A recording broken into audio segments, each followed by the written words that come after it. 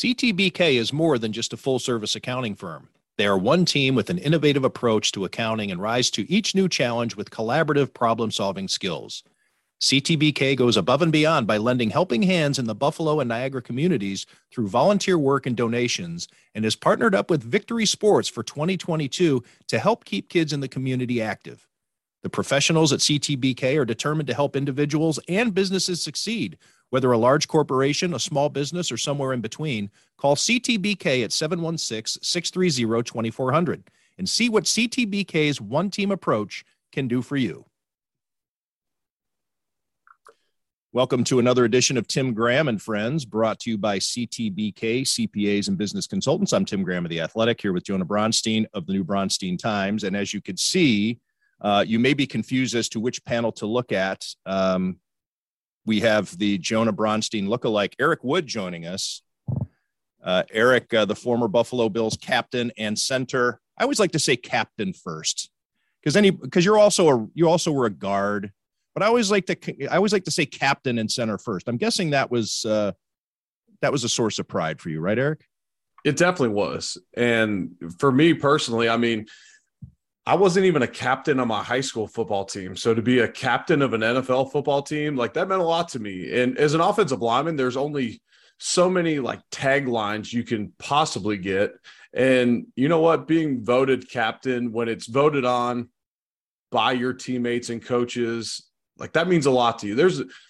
I made one Pro Bowl, and that tagline gets tagged all the time. But, there's some politics and whatever else in being a Pro Bowler, being a captain of a football team, especially when you're an offensive lineman and not a quarterback, is genuinely something you purely earned. And I'm not taking a shot at any Bills players. I've just seen around the league that, maybe, a player comes to a team, or you make a rookie a captain because he's a quarterback and you want him to be the leader of the team.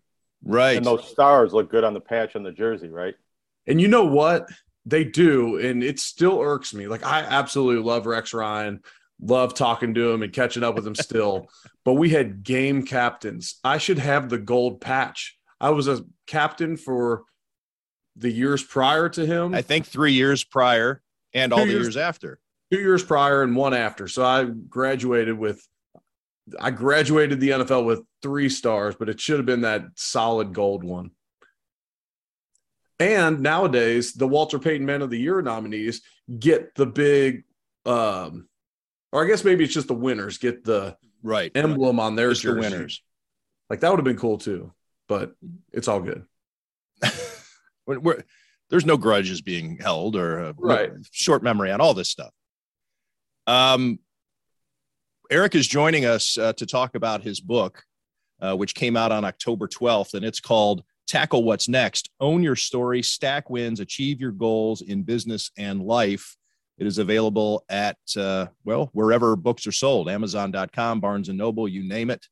When I Googled it a few days ago, one of the top things was Target comes back. Did you ever think that your products would be for sale at a Target when you were growing up in suburban Cincinnati?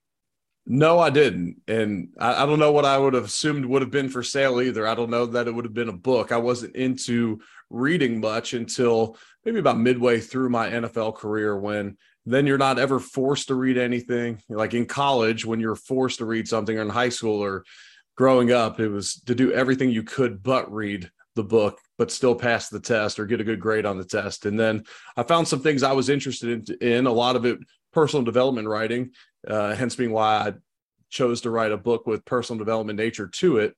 But no, I wouldn't have envisioned that. I don't want to give away the book because I want people to buy the book, but I know that a big part of the inspiration for your post-retirement career was how you retired, why you retired. Is there a message to give in terms of turning such heartbreak into inspiration to launch you through the next phase of your career? And I guess on a slightly different note, allow you to lose a lot of weight.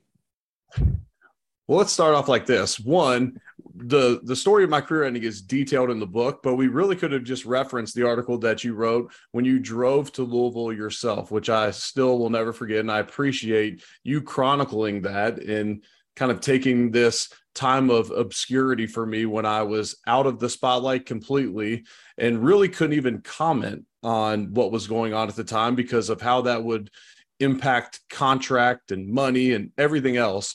And so I do appreciate the article that you came to Louisville to make sure that it was written exactly right. That meant a lot to me. And maybe we should have just used that for that kind of first chapter of the book, talking about the pivot point of my career. But that being said, I really miss the Kingfish Hush Puppies. That's really the reason I went. It had been several years since I'd eaten at Kingfish, and that was the real reason. Yeah, I respect you that. Just happen to live in the area. That's fine. Well, I still appreciate it. You still took the time to do it. I did. No, but that being said, I should have told you about my drive back because there was an accident on, I'm sorry, the interstate, is it 65 that goes through Kentucky mostly up to Cincinnati? And GPS took me through, I don't need to tell you, the freaking hills. And I wore the hell out of my brakes and my steering column. And anyways, but driving through the Kentucky hills was an experience. I guarantee it. Now you sound like my mom and stepdad talking about the traffic every time they leave here. I'm like, I never have the issue when I'm driving up to Cincinnati, but every time you guys do, I never hear the end of it. That being said, back to the book for a second. The way my career ended, I had just signed a contract extension before the previous season. I had no intentions of retiring anytime soon. I love professional football and really the direction of the Bills. And so I re-signed with the Bills.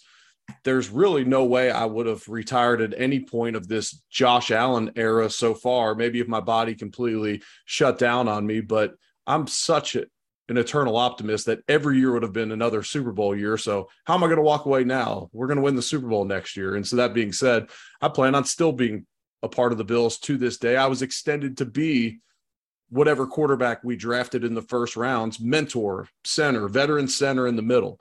And so I really had no plan of transition outside of football. I got very fortunate that guys like yourself and many other media members reached out and said, hey, anything I can ever do for you, please let me know. And so I transitioned into media, also started a podcast where I started picking people's brains and how you transition successfully in life. And that's not necessarily to say that I'm trying to out-earn financially my playing career. It's finding success in that next chapter of life. I feel like so many people, because of COVID or a loss of a loved one or a change of identity out there, are at a transition point in life, or you will be at a transition point in life, and this book can serve you. And the transition point also doesn't have to be some big life altering event. It can simply just being what I like to say, making your next chapter in life better than your current one and being intentional about it.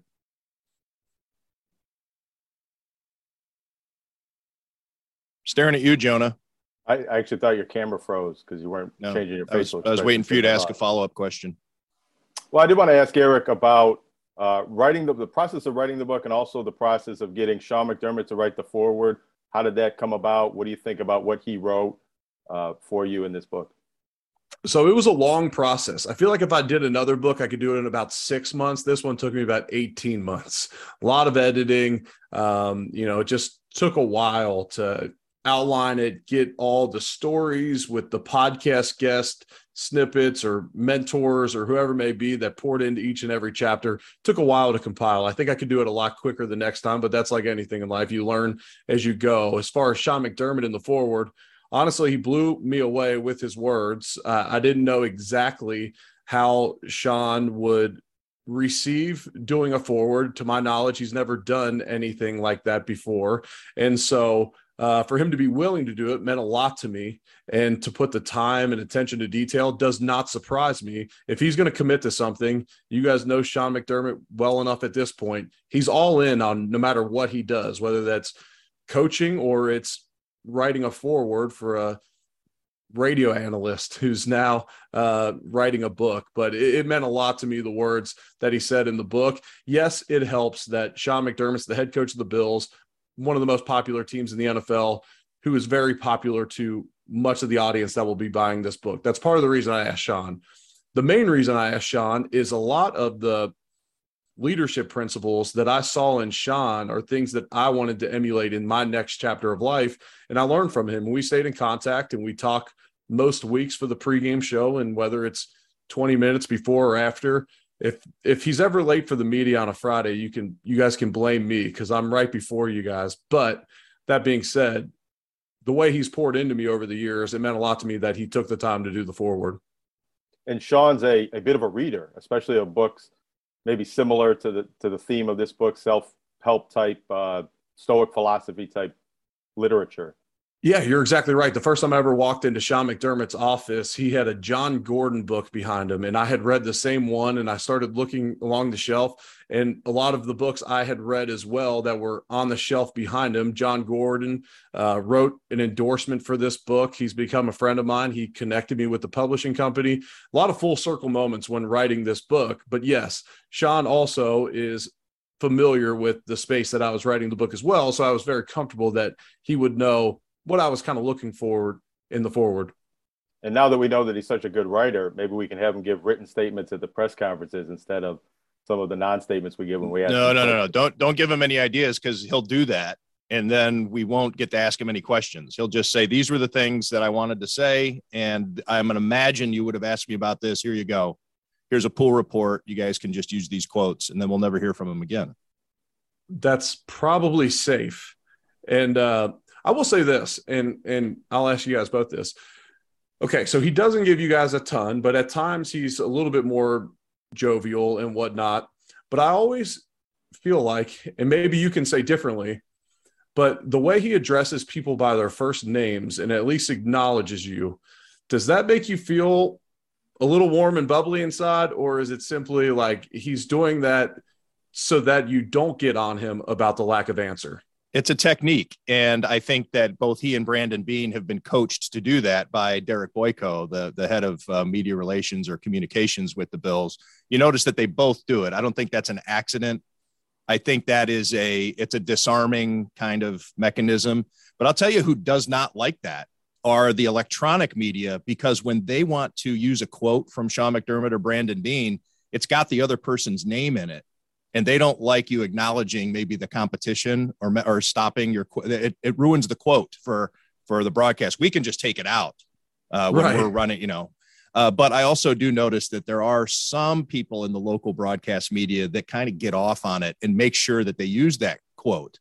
So if you ask the question, he's, I'm sorry, for lack of a better phrase. I know you're a religious man, but he's fluffing the person who's asking the question, so that way you can then use that answer right there in your sportscast, and you can probably feel like, the coach acknowledges me. Yeah, so there's I guess a little bit of it, but I view it as he's working me a little bit. Yeah, and I could see that, but I do feel like, especially when it's someone newer to the media, like at least he took the time to know, like someone, especially someone new's name. And, yes. And I don't know. I see it from a sense because I know, and you guys know too, what all they have going on prior to that. A lot of it's rinse and repeat. I catch Sean on the pregame interview that we record for Sunday, right after he's on with WGR and right before he's going in with you guys. And he's answering the questions oftentimes, even just that day for the third time in a row, much less what other national media he has. Like, at least he's saying someone's name, but I was interested to hear your opinion on that. Yeah. I also like this part too, though. I guess I have my answers all over the place. I can see both sides of it. I think it works. I think it's effective in general. But there's also the way that you could use it to make sure that the people out there who are listening, whether it be a live news conference or something like that, if they don't like the question, it's actually kind of making sure that everybody out there knows who asked it. Right. Like when Jay Skursky kept asking him about the punter the one week. And he's like, yeah, yes, Jay. Yes. I wish I had a better answer for you, Jay. Poor Jay. I got one of those from Brandon Beane at the news conference in the facility. I got a very stern Tim as I asked a question about what the team knew and when they knew it or whatever. So, and I, made sure I kept eye contact and nodded my head and, didn't go, curl up into a fetal position. let's stay on this topic for a little bit, Eric, because it has been a big part of your journey from the NFL to broadcaster. And you've also done it on the national level, doing college games. I know you're not doing that anymore, but what have you learned about the media that maybe you wish you knew while you were still playing, or that somebody could have come in and held a seminar or something and taught you a thing or two? Man, that's a great question. I can think back to like little tiny things that I've learned over the years. I did sidelines. I was a field analyst, not a sideline reporter for ESPN. Apparently there's a distinction, but to some directors, there's not a distinction. My mic was supposed to be open, but there were weeks that it was not open during the game. I remember doing my first post-game interview. This is pre-COVID. You could put your arm around the coach. Dave Dorn, I had known for a little while, I guess. And I put my arm around him. He's excited. He put his arm around me after the game. We're facing the camera, and I asked him a few questions. Felt like it went really well as it could for my first ever post-game interview. And the director said, "Hey, Eric, next time, no big deal. We never even told you, but face the coach to the camera, not yourself. We will put you in the shot if we want you in there." And it's just like, I've learned so many little nuances like that, learning the broadcast that you learn from experience over time. Broadcast media is a lot of work, honestly, especially when you're doing 2 games a weekend like I was for a while, trying to learn those rosters. The Bills gig is more fun to me than it is work, especially once you learn the team. And I'm familiar with so many guys in the NFL, but advice that I would give to someone, and I actually got this advice as well, was don't think you could just take your playing experience to the booth or to a studio appearance and think that's going to work, because you'll make a fool of yourself. Like, be research. Don't be when I played, this was our mindset. Well, you gave them nothing. Like, there's times where that's warranted, but I do a round table every week with Sal and Chris Brown before the games. And I will purposely avoid any of their things that they've written or put out throughout the week up until that point, or at least the previous day or two, so that I'm trying to find information that they might not have. And if they do have it, that's fine, but I'm not reading their stuff. Like, I want to bring something to the table where they're like, wow, where'd you pick that up, Eric? And so that being said, it's a lot of work. I knew it would be. We wrote that. I say we wrote it. We worked together on the athletic column that year. And, I've gotten you wrote it. Yeah. I've gotten to see like the different elements of each piece of it, and they all have different nuances. I will say this. Here's one thing I've learned. I cannot imagine being the radio analyst for the Bills during the playoff drought, like, especially kind of some of the middle of it, like it's easy. We sound good every week because the Bills are so good. And even when they lose, there's so much hope. I can't imagine calling meaningless games from week 15 on every week. And so here's another thing, just Eric, regarding that too. You are going to be, when this current generation that's really in the wheelhouse of, tailgating and all, let's say from my son's age, he's in high school, to 30 or whatever, your voice is going to be revered regardless of how good you were. And people are going to think back. It was like, remember when Eric Wood was the color analyst? Man, he was freaking awesome. And people are just going to remember that because the Bills made them happy. You make them happy you're the conduit to make them happy.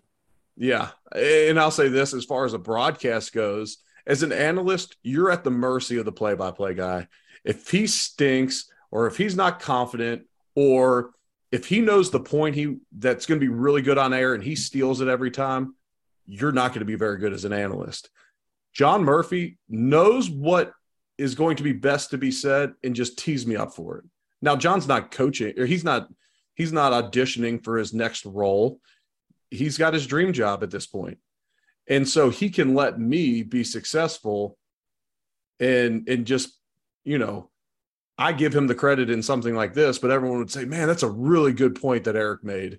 But Murph, in the TV timeout, we're talking, hey, let's talk about that last third down, what the defense did. Like, Murph could tell you, he knows football well enough, but he lets me do it. And so to answer your question, I wish I had like one solid thing that like, wow, this blew my mind. Other than maybe the fact that it would not be very fun to cover one team that was not good.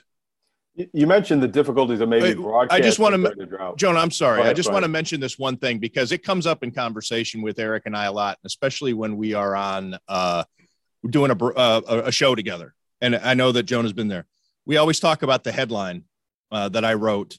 And there's the excuse that you could always give is that the writers don't write the headlines. But when I was at ESPN, I wrote my headlines and it torqued Eric for a long time. Couple months.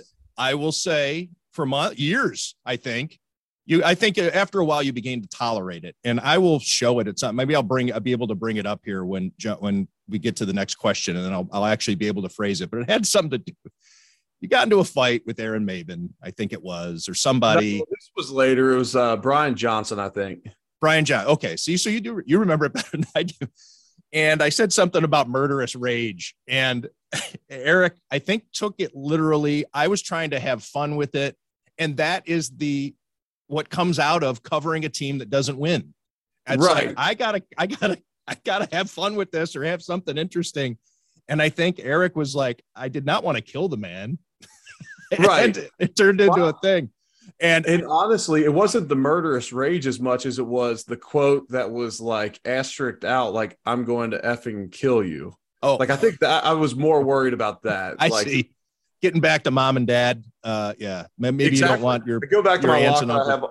I have all these texts, and then I go to these hospital visits, and that's the only thing they want to talk about. And it's, geez. And look, you said earlier, I'm a religious person. I am a spiritual man. I'm a man of faith, but I am the furthest thing from perfect you could ever meet. And you correctly quoted me there. And there were times where you would have struggled to mic me up for a Bills game. There was enough F-bombs.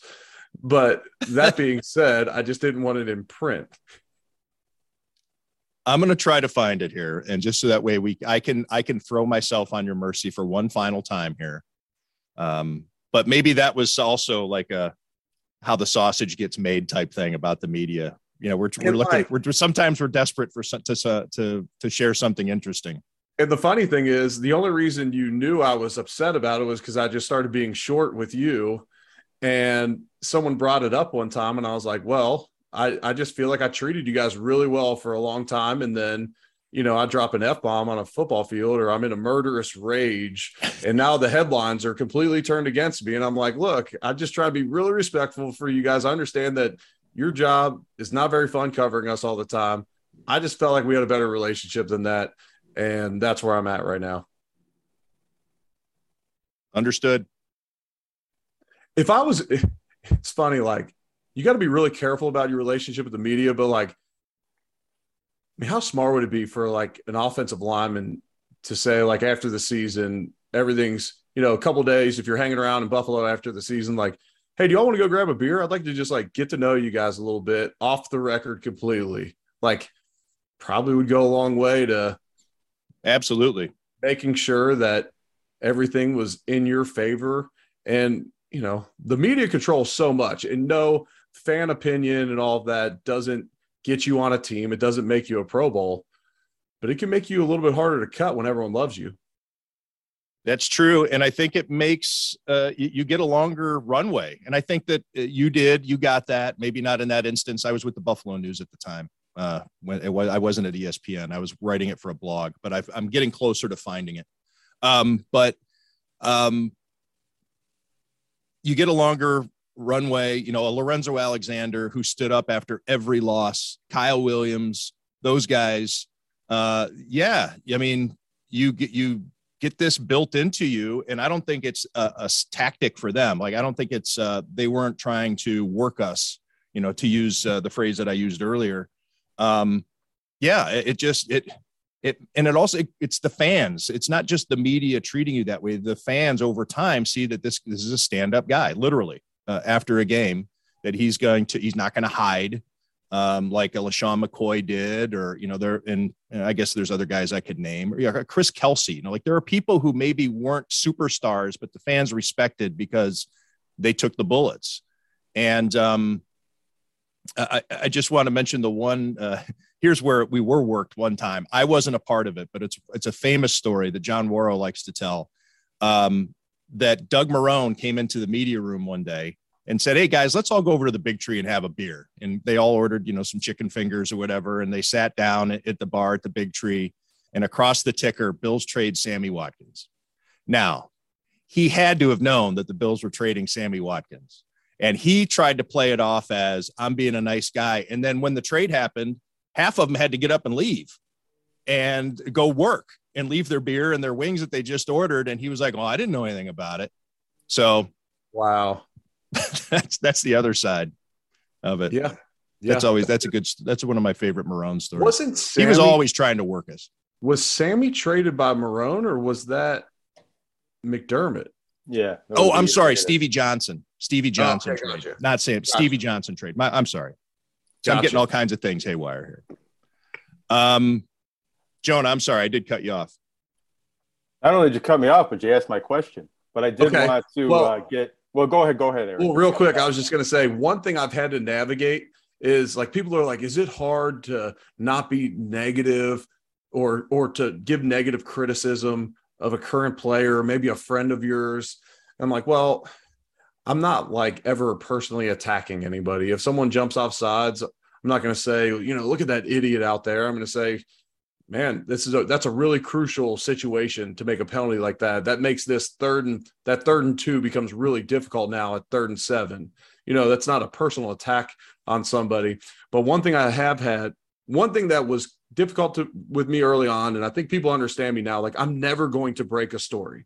If you tell me something at dinner the night before a game, or a couple days before the game, or after a game, I will never break that story. Like, and it took me a while where people would be like, is this Eric, the media person, or are you just here as a buddy? It took them a while to understand that, like, you can trust me. You can talk to me like you always have, and I'm never going to break the story. And even talking to, like, coaches that I had, I'll tell them, like, look, before a preseason game, if we're cutting up, if you talk really good about a player, I might say, Chad Hall thinks Isaiah Hodgins is having a very good training camp, which happened this year. But if Chad said, hey, this guy's really struggling, I would never say that on air. I would never say, well, Chad Hall said this guy was really struggling out there. Like, that would be breaking trust. And so that's something that, like, I hate's an issue, but I'll have to preface some conversations like, look, like, I'll never repeat any of this. Like, let's have some fun. Right. I'm curious to know, and I guess maybe I would have asked you this if we were able to connect, but when you were doing your fundraisers that week is when I reached out to ask you about the 6-3 game, which I wrote about a couple of weeks ago as one of the worst pieces of football ever played. So if you were calling that game and the Buffalo Bills commit their 9th false start of the game at home, what would you then, would you have also just mentioned that as unfortunate? You know what I honestly would have done? Because assuming the parabolic mics were as good as they are now, I would be trying to figure out, like, what is going on for that many false starts. Like, are they mixing up the cadence too bad because they have a really good pass rusher and now you're confusing the offense? Is it a timing issue with the at home, no less? Yeah. So is it, was Trent Edwards out of rhythm that game to where, green 80, so not, or green 80. Okay, now Trent wants to let the defense come down and see what they're doing, and then he holds the count. We jump off sides when he never should have held it. And so I would be trying to analyze that based upon I would be trying to look for the why. Why are they jumping off sides? Are they afraid of Sean Rogers, who was playing nose guard for them, and they're flinching at him? Are they worried about speed off the edge, or is it blitzers, or is it the quarterback, or is it really unintelligent offensive linemen? Every offensive lineman and Kirk Chambers, who came in late in the third quarter, had a penalty. However, Eric Woods was declined. So you were the only one not dinged in the game. You committed a penalty, but you didn't give up any yards. I found the story. Let's go down memory lane here. The headline in the Buffalo News on August 20, 2014 says, Bills training camp melee sends Eric Wood into murderous rage. By Tim Graham. I'm owning this. Buffalo Bills center Eric Wood's helmet had been ripped off and a couple of punches delivered into his face. A full-scale brawl erupted, and in the mass of bodies, Wood screamed he would murder the rookie who did it. Toward the end of this morning's practice at St. John Fisher College, undrafted rookie defensive end Brian Johnson locked up with Wood after a goal line drill. Running back Fred Jackson had slithered into the end zone. The play was over, but the battle was not. Before the fight could be broken up, tight end Scott Chandler had taken Johnson to the ground. Chandler's helmet also was torn off. An incensed Wood marched toward Johnson and yelled, "I'll effing kill you." All right. For the record. Yeah. I mean, the murder. I think that's well written. It's well written by a veteran boxing reporter, by the way. 21 days in pads and counting. Bills defensive end Jerry Hughes bellowed with glee. I love it. That's what happens, baby. Bills coach Doug Marrone wasn't amused. It's not part of the game, Doug Marrone said. Sorry. Doug was not a fan of my temper, which I actually give Doug Marrone credit in the book for taking some of my temper out of my game, which needed to go. It did. And he's told me early on, he said, if you're going to be a captain of this team, the helmet throwing, the fighting every practice, like that's got to end now because you're a leader. And we see you that way. But I was not a captain yet to that point in my career, I don't think. And so he spoke some words of wisdom into me. You know, say what you want about Doug as a coach and our record and him quitting and ended up down in Jacksonville and all that. But that impacted my career and my trajectory. He was, I think, I'm only about to say things that have been said to me about Doug Marrone, because as a reporter, that's the best I can do. I'm not in those meeting rooms. I mean, I have my opinions about my personal interactions with Doug Marrone. I found him to be a phony. I found him to be full of bluster. But as a coach, he apparently had some value. I mean, he's been wanted. He was a hot ticket, although I think some of that has to do with who your agent is in the various hiring cycles. But I just recall when Doug Marrone started to become a big thing. I'd been an NFL reporter for probably 10 years at that point, and I'm thinking, well, how come I've never heard of this guy? But he was all of a sudden, people were fighting over him to be their next head coach. I mean, it was pretty wild. You know, you go 8-4 at Syracuse, and now you're the head coach of an NFL organization. Just kind of wild to me that, you know, and there was a lot of, you know, he signed a smart contract, not knowing what the ownership situation was. That's probably part of the reason it was not as heavily sought after to take that job in Buffalo, considering there's only 32 NFL jobs. You know, you could say what you want about our organization at the time. That's a lifelong goal for so many coaches in the industry. But when there's unrest in the organization and you have an owner that's on his deathbed, then that could be a slippery situation quick. You know, I have no idea how this is all going to shake out. I'm going to move my family and 20 other families on staff to a city. The owner could pass. Someone else comes in and fire us all immediately. That's not something everyone's willing to sign up for. Doug took a chance, and I just know when you leave, it's been proven time and time again, when you think you're getting over on one NFL organization, the rest of them buy in, they band together pretty quickly. Right. I'm surprised he got another shot to be a head coach. Did he quit on the Bills? To my knowledge. Meaning, not to your feeling, because technically he exercised a clause in his contract. You know, he legally left. He didn't just, but did he quit?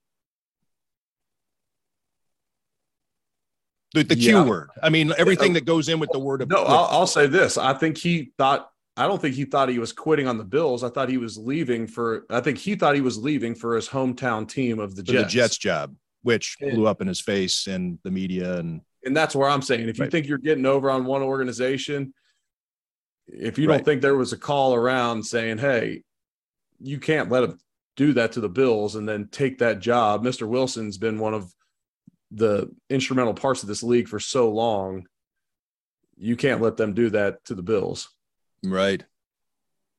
But that's without any insider info. I'm just assuming that's what happened because it seemed like he was right in line to take that job. And for we missed the playoffs by a game both years, we were close. Right.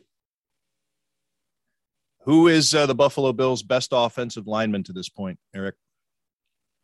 Deion's got the hardest job and he plays at a high level. Mitch Morse has looked outstanding to me when he's been in there. So either one of them. And who is it a tricky position for me to ask you who's been a disappointment?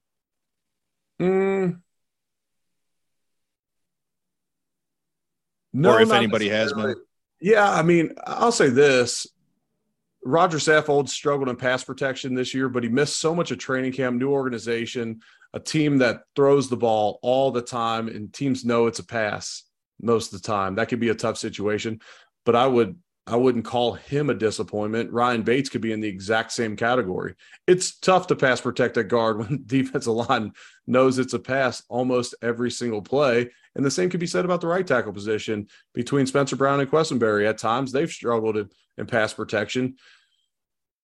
But also, I believe when we could talk about who's disappointed along the offensive line, but I believe in Josh Allen's dropbacks this year, he has the least amount of pressure percentage coming from the 5 offensive linemen, not counting blitzes. Right. Can you say anything about the team is disappointing with the start that they've had, except for maybe, the second half in Miami and some of the hydration issues that led to that loss? Man, it's tough to find things to complain about this Bills team. You can complain all you want about the run game with the running backs, but it's really hard in the NFL to be really good at the run and really good at the pass. It takes a lot of continuity. It takes a dedication to the run game for that run game to really show up in the fourth quarter. And that's not how you score consistently over 30 points every week like the Bills do. The injuries are disappointing, but it's not necessarily something that could have been prevented to start the season. Defensively, they're so good. I mean, I don't know what necessarily would be disappointing. You could say, well, they gave up 300 yards to Pickett and Mahomes back-to-back, and you win both of those games. Like, I don't know. It's hard to find egregious things with this Bills team. Right now you're in the position just kind of looking at luxuries. Like, can we get more explosive at punt returns? Can we make up some yards there? I don't know. Maybe an emerging number 3 receiver. We all assumed to be Dawson Knox, who took over kind of Cole Beasley's catches. His production hasn't quite been there. McKenzie's had some inconsistency. Everyone loves Shakir, but is he ready to step into that number 3 role? I don't know that Hodgins is quite explosive enough to really want to put him out there all the time at this point. You're really cherry picking here. Well, that's the thing. I mean, the Bills' strengths are obvious, but their lack of weaknesses is probably a big part of why they're so good this season. Yeah, and man, their in-game adjustments have been great too. I mean, you talk about giving up 17 total points in the second half of this entire season. 10 of those come at Kansas City. And I really love the resilience of the Bills in that Kansas City game. You start off the game and you score 3 points, but you're marching up and down the field. So Spagnuolo says, screw it. I'm just going to bring the house. What do I have to lose? Well, the Bills are still calling plays that they think they can check, but now no one can hear at the line of scrimmage. Now you're snapping the ball at the end of the play clock every time. And Josh Allen goes 0 for 7 on his next 7 throws. And they make a couple adjustments and he goes 13 for 13 on his next 13 throws. Like, to me, that's good football. And that's what winning teams do. And you call it winning ugly, but man, when you beat the second best team in the NFL at their place, feels pretty good afterwards. Would you have expected a bigger drop off in the secondary with Micah Hyde out than what we've seen? Yeah, I would have. That's a credit to the pass rush. That's a credit to everyone else on defense, maybe the scheme as well. But yeah, I mean, when you're talking about Micah Hyde being out, but not necessarily saying, okay, now you have Tre'Davious White who can lock down one side of the field. You can kind of help. It's like offensive linemen. It's really easy to cover up one inexperienced guy or, one guy that's struggling. But if you have a few of them, Now it's time to get exposed. It's been impressive to me. I would have just assumed it would have been Jaquan Johnson. I would have assumed 4 years in the system. He's been quick to be the fill-in guy, and he would always fill in for Micah Hyde.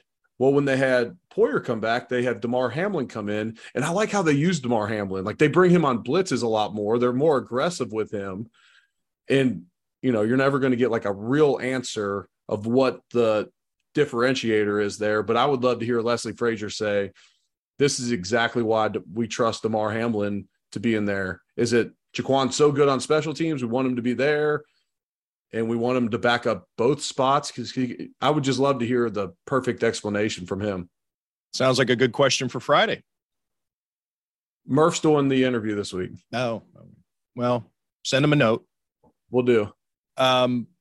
Last question for me here, Eric, unless you want to talk about how many times you've been confused for Jonah Bronstein while out in public. Because it happens to me when I'm with Jonah, people will make the reference. I've never seen him sign an Eric Wood autograph. I don't think he takes it that far. Dude, you should. You absolutely should. And the hair is perfect. I might need to like get the sides shorter like you're rocking. The mullet? Let me see the side. Oh, yeah, it's beautiful. What did we learn about the Bills this past weekend by watching the rest of the league? You can take for granted how good they are quickly. You watch it each and every week. We've seen it the last couple of years. You can really take for granted how good they are. And, Josh is still top 5 in so many statistical categories with everyone playing an extra game on him. But I think you could take for granted that, the NFC is so hard to figure out this year. Like, who's good, who's bad. San Francisco looks so good, and they're 3-4. And are they that much worse, or where do they stack up against the Giants? To me, that's the NFC figuring that out. Like, putting together an NFC power rankings right now would be really difficult for me to do. The AFC seems pretty top heavy with the Bills and Kansas City. The Bills have already beaten the best team in every other division. Wow. Which is impressive. Man, what do you, would you have ever guessed that Packers at Bills would be an 11.5 point spread this week? No. And and my picks don't count, but I think the Bills can win by 20. And I think my score reflects that for the Channel 4, the pregame predictions. I watched that Packers game, and I was not impressed even by Aaron Rodgers. And even you'd think with a Hall of Fame player like that, 2-time MVP or however many MVPs he's won, the last 2, you see a flash or a spark. And you did maybe on that last touchdown, the touchdown toss to Jones out of the backfield. And it's like, okay, that looked like the Packers. But that was one play out of 60? And they just don't have it. And again, those are dangerous teams sometimes. But that was a sexy matchup. When that schedule came out, Sunday Night Football, Rodgers versus Allen. And now it seems like a bit of a clunker. But maybe that's to your point about taking these guys for granted. Don't, not necessarily take them for granted or just assume. Eric, I just wanted to mention you. No, go ahead.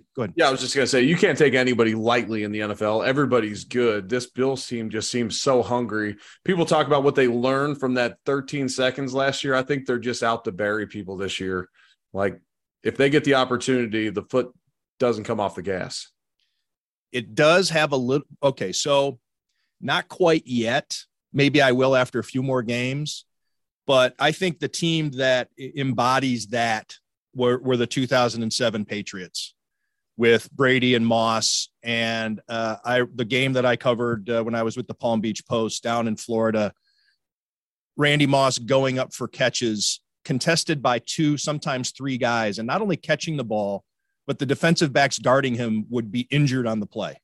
It was comical, like cartoonish dominance. And I'm maybe not there yet for the Bills, but and they do pull the plug a little bit. Josh Allen has given way late in games. Keenum, coming in and playing an entire quarter against Pittsburgh, for instance. He played a quarter and a half against Tennessee. Right, right. See, now Belichick wouldn't have done that. Brady's playing all 60 minutes, except for maybe the final series, and he sends out whoever the backup was to kneel it out. Gotcha. But the Patriots were big FU energy that year, and I think the Bills you're right, they're showing that. I just want to mention, and again, this is from your playing days, and I've always made it clear when talking to you that I have no idea what I'm looking at when it comes to offensive line play or defensive line play, which is why I always went to you for explanations, and Kyle after the games. But it is reminiscent in reverse, watching these games on Sunday. I would go from the 1 o'clock games, because you guys always played at 1 o'clock on Sunday. I'd be working through the 4 o'clock games, and finally we'd get together for beers and watch as much of the Sunday night game as we could. Always a marquee matchup, or usually a marquee matchup. And I would week after week say, this is what it's supposed to look like. Now, I'm not talking about line play, but I'm talking about explosive plays, the talent, the skill positions. I'd say this is what, now it's the other way around. Now I'm getting that with covering the Bills games. And then when it comes time for me to watch whatever game is on prime time, I'm getting the friggin' Broncos and Colts or whatever. And I'm like, what is this I'm watching? It's a total flip. I know. And I hate working primetime games. Like the Sunday at 1 games are so much fun to me. I have my routine I like on Sundays. And if it's on the road, I can get home that night. Or if it's in Buffalo, I can still go watch Sunday Night Football at Elio DiPaolo's and get dinner. Like, I like that schedule, but man, the primetime slate this year just feels awful. And I know, like, all teams have to get a Thursday night game, and you're going to get some bad matchups. It's just been unfortunate, some of the product that's been out there. Yeah, and I think that it's making the Bills, how good the Bills are making it feel that much worse probably to us when you get to watch the Bills all the time and really absorb what they do. And by comparison, maybe if you live in Pittsburgh, the brand of football doesn't seem as off on prime time because your brand of football's shit too. But anyway, Eric Wood, he wrote a book, Tackle What's Next. Own your story, stack wins, achieve your goals in business and life. It is available wherever books are sold. It's been on the shelf for a couple of weeks now. And you're happy with it? You happy with the experience? I am. I talked to a few others that wrote books and asked them if right before it released, if you thought it stunk, and they all said yes. Like, you're never going to read a book 5 times in a row through the editing process and all that. There's no cliffhangers because the story. This is a lot of my story and experiences and supplemented from podcast guests and everything else. And then over the period, or like, it's never going to feel complete and finished. And then it's just, you have to turn it in. And so all that being said, it's been really well received. I've appreciated all the feedback people have given me. And I'm happy I got it done. And I don't know that there's another one coming down the line anytime soon, but if it happens, I'll know a lot more the next time around. I'm a professional writer, and the idea of writing a book is intimidating to me. And some of it has to do with the fact that I have zero interest in writing during my free time because that's what I do for work. So there's part of that, but also just the grueling aspect of how long it's going to take. Like you say, 18 months. The idea of getting started on something that you're not going to see a finished product for 1.5 years is pretty daunting. I could definitely see that, especially with you constantly turning things in. But kind of my point about feeling like it stinks, it's like you may feel that way right before you submit, but you got another opportunity to go at it. Your next best piece is always coming down the line. Like, there's no new piece coming for me in a week. That's true. Like, if this stinks, it's over. It's very permanent when it can be on a shelf, as it is over your right shoulder right now. There's a permanence there. And that's where when there was times where I may have felt like I could go outside my values and tell a story that would, get some more purchases or whatever it be. It's like, okay, well, regardless, hopefully one day my grandkids and great grandkids read this, and I don't need anything outside of our kind of guardrails in there. You didn't have to get to a point where you asked a former teammate or coach, hey, is it okay if I tell this story? Exactly. Never had to do that once. Well, that's a shame. That's better for podcast. That's right. Jonah, anything else you want to talk to your doppelganger about before we sign off? I would like Eric's insight on this. If when I do get mistaken for being Eric Wood around town in the hometown I've lived in for 40 years, and it's happening more and more often these days, should I be taking that as a compliment? I hope so. I hope you do. If you don't, I would either suggest cutting the hair, maybe lose the beard at this point, now that I can finally grow one or a semblance of one. It's tough for Jonah to cut the hair, and I'll say this. We haven't discussed it, but I think this is part of it. Strange women will come up to him and just run their fingers through his hair. Like they just want to check it out. And if I had that, I don't think I'd want to forfeit it. That's part of it. Eric had the longer hair at points in his career. What I haven't figured out is if people are telling me I look like this media superstar trim and fit version of Eric Wood, or if I look like Eric when he was in the middle of his career, because that's two different doppelgangers. I think you're probably closer to Eric's playing weight than Eric is. How tall are you, Jonah? 5'11". Yeah, you're closer to my weight now than my playing weight. I guarantee it. If you were 6'5", thanks for this. Then yes. You're 6'5". You're 6'5". Okay, well, I'm 6'4". Maybe we would go by. Maybe we should talk BMI. Right. We're going down a bad rabbit hole right now. Eric, thanks for this. Jonah and I are going to stick around through a break and talk a little Sabres and UB football. But we're going to cut you loose. You've done your job here. You've sold some books, hopefully, and we appreciate your time. Yep, likewise. I owe you guys a beer. Come Buffalo here soon. Oh, we should plug Eric's beer. I got to try it a couple of weeks ago, sample it. It's very good. Blonde ale. Oh, is that available, or was that a temporary thing? Do you want to plug your beer? Yeah, it's available at Resurgence. All the proceeds go to the Evan Wood Fund, which was formerly the Eric Wood Foundation. So all the proceeds go back to helping children and their families at Oshad Children's Hospital. Fantastic. Well, Jonah, thanks for mentioning that. I was derelict in not bringing that up. How did the events go out at Resurgence? It was unbelievable. The beer launch was great. It was fun connecting with people. And then Flights and Bites year after year just sets record-breaking numbers. And I'm not even a player on the team anymore, which blows me away, the fan support, the public support. But do you think it might have something to do with Josh Allen being in attendance? Yeah, but like last year, he was supposed to come and he couldn't because of COVID regulations and all that. And so we never promised any of that. Like Josh coming this year, no one was promised that any current players would be there. You know, they're just people. They just love Eric Wood. Well, they're just generous. I mean, yeah. I say this all the time at the events. I'm like, people in Buffalo, I feel like, can be generous to a fault. Like you're like, no, please don't donate that much. And they're like, no, I want to. And I'm like, that means the world to me, but I don't want you to put yourself in a compromising position. And then I always say, if at the end of my life, someone says Eric Wood was generous to a fault, like that would be a great thing. That'd be a great thing to be known by. And so I'm literally blown away to tears at each and every event when I see everyone that comes out. And each year we kind of limit the numbers that can come. We've moved to smaller venues and it still raises more money because people are so stinking generous. I will say I'm happy for you. Sold out when Tyrod Taylor was the quarterback, so I don't think it has all that much to do with Josh Allen.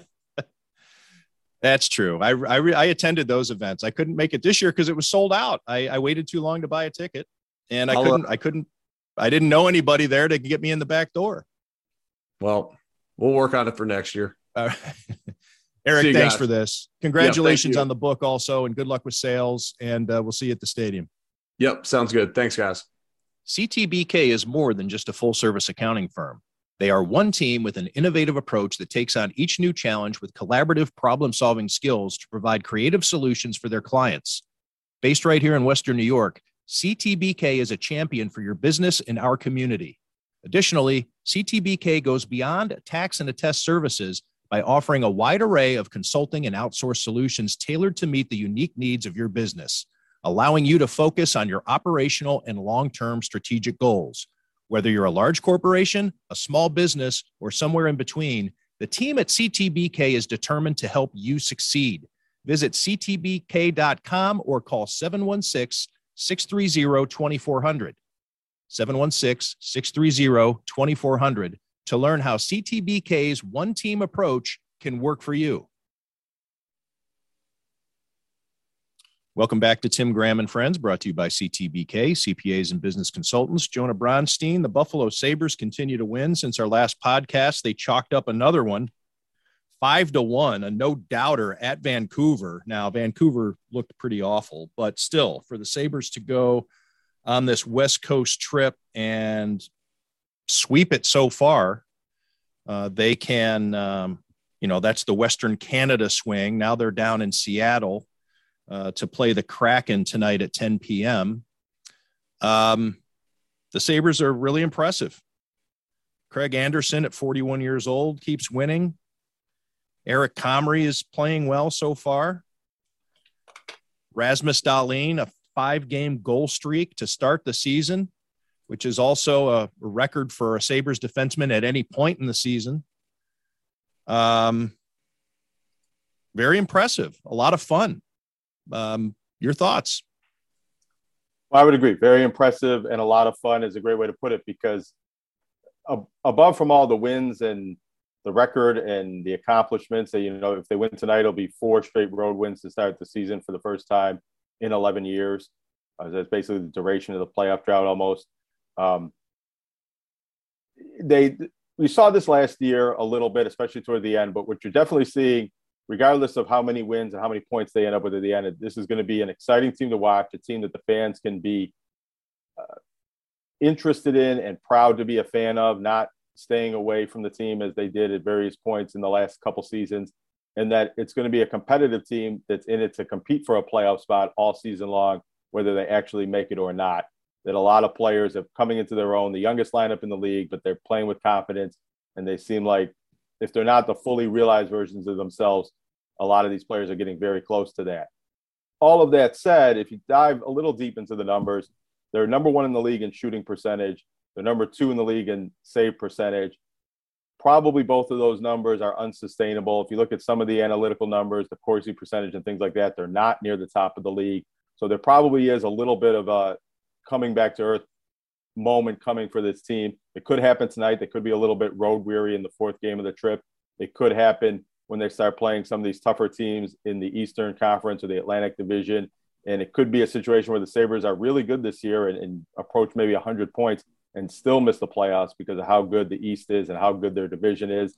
And maybe if some injuries or some lull in the play occurs later on, at this point, they have the best per game goal differential in the league. I don't know how much longer they're going to be the best team in the NHL, but as long as it lasts, Sabres fans can enjoy the ride, especially the ones staying up late to watch these after dark games. Yeah, they're scoring a lot. 5 goals against Ottawa, 3 against Florida, 4 against Edmonton, 6 against Calgary, 5 against Vancouver. It'll be interesting to see how the crowd looks for these upcoming home games. Montreal coming up next, and the Canadiens fans always come down, and the border's open with no restrictions, so you can probably expect to see a lot of Canadiens fans in attendance for that. But how close do you think we are? And I'm not saying it's going to happen on a regular basis, but how close do you think we are if this keeps up to seeing a full house at some point? I mean, that remains to be seen. I don't think that they sold all of the season ticket packages, and I think that has a lot to do with the attendance factors, not just actual season ticket holders going to the games, but people that bought tickets to turn around and sell them on the secondary market. It seems like those numbers are lower this year than they were pre-pandemic. But playing a team like Montreal with Canadian fans that'll travel over the border to watch their own team will probably juice the house a little bit. And it'll be interesting to see if the Sabres come in. Opponents, just let me lay it out here so that way people can maybe we got Montreal on let me get sense here of where we are, of what days are what dates. Montreal on Thursday, Chicago Blackhawks on Saturday, Patrick Kane, Detroit Red Wings on Monday, and then the Pittsburgh Penguins on that following Wednesday. So you have 3 original 6 teams and the Pittsburgh Penguins. You have some star power. You have Sidney Crosby, Patrick Kane, the hometown kid, all that type of stuff. Could do well at the box office. And 4 opponents that should draw some of their own fans. But it'll be interesting to see, even if it's not a full house, but maybe compared to what it was for that second game against Florida and just the buzz in general, if the Sabres being on this winning streak and being hot near the top of the standings and Rasmus Dahlin being the NHL's first star for the week, does that just lead to an increase in fan interest and ticket sales? And then I'd ask you, where do you think we are at this point in the old notion that the Sabres season really doesn't begin until the Bills season ends? And how much is Bills mania affecting? Yeah, there's that. You're right. There's some of that. I think that the fact that these games are taking place during the Bills bye week is helpful, because normally these West Coast games get lost, totally lost. And the fact that they're playing well, if the Bills had a game this past Sunday, then I think the Sabres are even more buried by the avalanche of Bills news and euphoria. But the fact that it's been a week off from Bills football has allowed people to kind of, digest what the Sabres have been able to do. Maybe you're not staying up late to watch the games, but it's given the Sabres a lot of time on local sports talk radio, and just able to learn what these guys are doing. I think that if the Bills are playing, does anybody know that Alex Tuch has a career-high goal streak going right now? Maybe not. I mean, they may think, well, Tuch's playing well, but they don't know the statistics that are pretty cool going around with these guys. They've won their first 3 road games for the first time in a decade. I think that helps, but you're right. People won't truly embrace or fully embrace whatever the Sabres are doing until the Bills run is over, for sure. And if this season has a different or opposite trajectory of last season, where the Sabres are really good and really hot for the first couple months while the Bills are playing, and maybe don't finish as well when people turn their attention, how will that change the feelings around the franchise and the expectations? Because I think the Sabres are getting pretty close to where if they keep winning games, then the expectations are that they're going to have a winning season and make the playoffs. And if they stumble and don't make the playoffs, how much fan angst will there be by this playoff drought extending, where coming into the season, a lot of people didn't expect that it would be broken this year? So also during the Bills bye week, a huge game at the University of Buffalo. Toledo comes to town, and UB with a dramatic come from behind victory. What did the Bills being on the bye week mean to the gate out in Amherst? It didn't seem to mean much. I mean, it should have. It was believed that it would help, especially on a good weather day, a Bills bye week. The Sabres were on the road. There was no really other major event going on other than Jurassic World down at the arena that could have drawn fan interest away. And the announced crowd was 14,000 something. That was the paid attendance. The actual crowd was somewhat less than that. And this was the most anticipated home. When you say game. Somewhat less, it's hard to guess in that place because it's so spread out. But also where half we of sit in that the press box, it's a little hard to see certain sections on our side. But my guess would be half of that, if not. It was a very light crowd for the stakes of the game, the quality. The weather was nice. As good as UB had been, how much they were promoting the game with the throwback logo on the helmets and things like that. It was expected not to be a full crowd, not a sellout, but to be a bigger crowd than it would be if a lot of those circumstances weren't in play. A bigger crowd than you'd expect on an average UB weekend. And it kind of seemed like an average crowd. It wasn't, the student turnout was there, but it wasn't as large as I've seen in other games. So I think it was a disappointing crowd in the sense that I think UB was hoping to get a bigger crowd. And it was disappointing just from the local sports standpoint of what is it going to take for local fans to get interested in this UB team. And I tweeted it out, and I got a lot of responses about the stadium and the game experience and even the cost of tickets not being I think good. also not getting off to a 0-3 start. Well, but they were on a 4-game winning streak, and this now is their fifth win in a row. Yeah, but you know how it is. Paying attention to that. What your first impressions are is that, yeah, we'll keep checking in on UB to see if they dig themselves out of this hole. But first impressions were pretty negative for 3 games. And I think fans, even if whether you're an alum, a diehard or whatever, I think there was probably a tendency to give up on them. I suppose there could have been fans that went to that first game against Holy Cross and there was a loss and they sort of wrote off coming back to a game.